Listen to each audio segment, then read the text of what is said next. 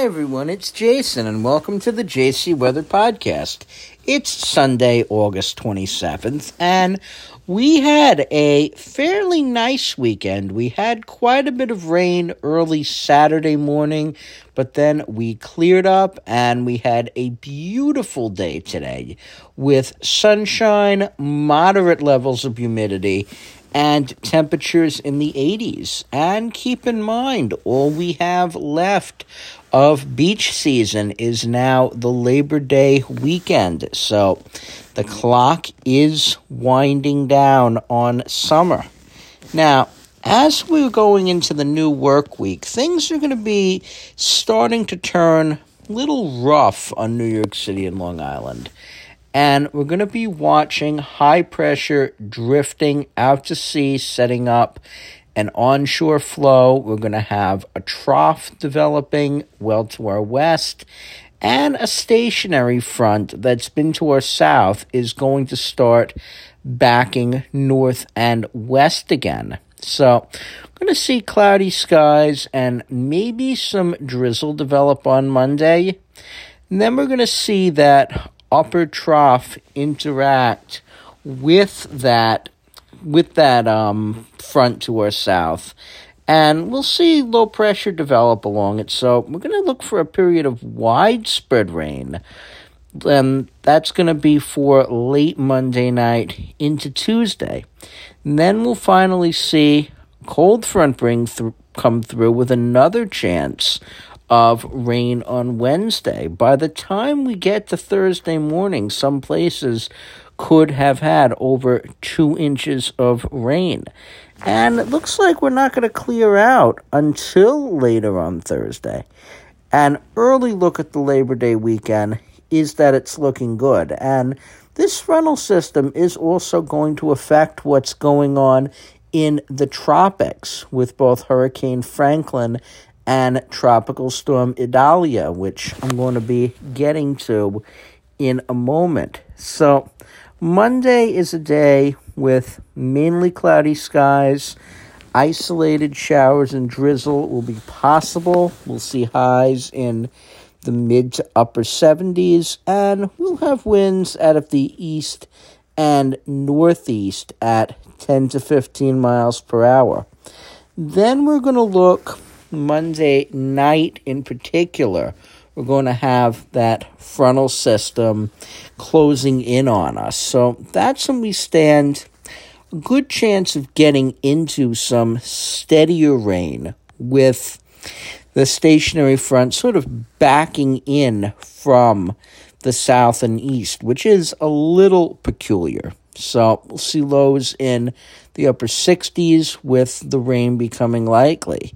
And Tuesday will be mostly cloudy with a 60% chance of showers through the day. It'll be muggy with highs in the mid-70s. And Tuesday night, we'll look for showers and thunderstorms. Muggy again with lows just in the upper 60s. Wednesday, we'll have showers likely, especially in the morning. May see some late clearing if we're lucky. Highs will be around 80. And Wednesday night will be partly cloudy with lows in the low 60s. And then we'll move to the last 2 days of the work week, which do unequivocally look dry at this juncture. Will be partly sunny on Thursday. Highs will just be in the mid-70s. And we'll see lows in the low 60s Thursday night. And for Friday, again, we'll have mostly sunny skies, highs in the mid-70s and lows in the low 60s. So it is starting to turn subtly cooler, believe it or not. Having some leaves change colors all the way up in northern Vermont. So it's coming. It's slow, but it is coming. Then time to look at the tropics. And we've got in particular one system that we're really concerned about, and that's Tropical Storm Idalia. That's formed in the northwest Caribbean, and this is going to track north into the Gulf of Mexico and strengthen and eventually make landfall somewhere between Tampa to Apalachicola early Wednesday morning. And this looks like, at the minimum, this will turn into a strong Category 1 hurricane. It's not impossible for this to be a Category 3 by the time it reaches landfall. Wind shear is relatively low in this area, and models sometimes tend to underestimate the intensity at landfall. And rapid intensification events are also very unpredictable, and we have very warm water to a great depth in most of the Gulf of Mexico. So, in any event, everyone along the west coast of Florida, from Fort Myers to Panama City, needs to take this seriously.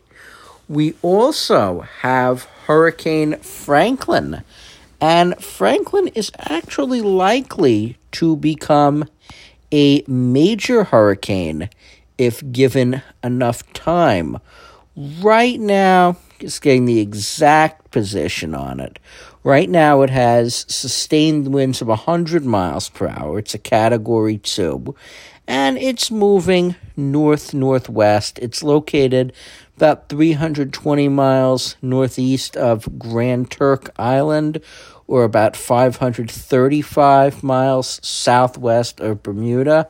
So, hey, it's Franklin, but it's not coming to your house, fortunately. But the Idalia, one of many ice storms that have gone down in the books, is for how destructive they've been, is going to need to be watched. Now, fortunately, Franklin is going to get caught up in the flow with this frontal boundary along the East Coast, and it is going to turn north and then northeast. It is going to pass north and west of Bermuda as a strong hurricane, and it is going to stay well south of Atlantic Canada. So that's the good news. And then we'll also be watching the rains from Idalia. This frontal system looks like it's going to shunt the moisture from Idalia off the southeast coast and out to sea as well. So we have a couple of days of gloom and doom to suffer through in and around New York City and Long Island, but the tropics will not be making an appearance in our area. I'm Jason, and thank you for listening.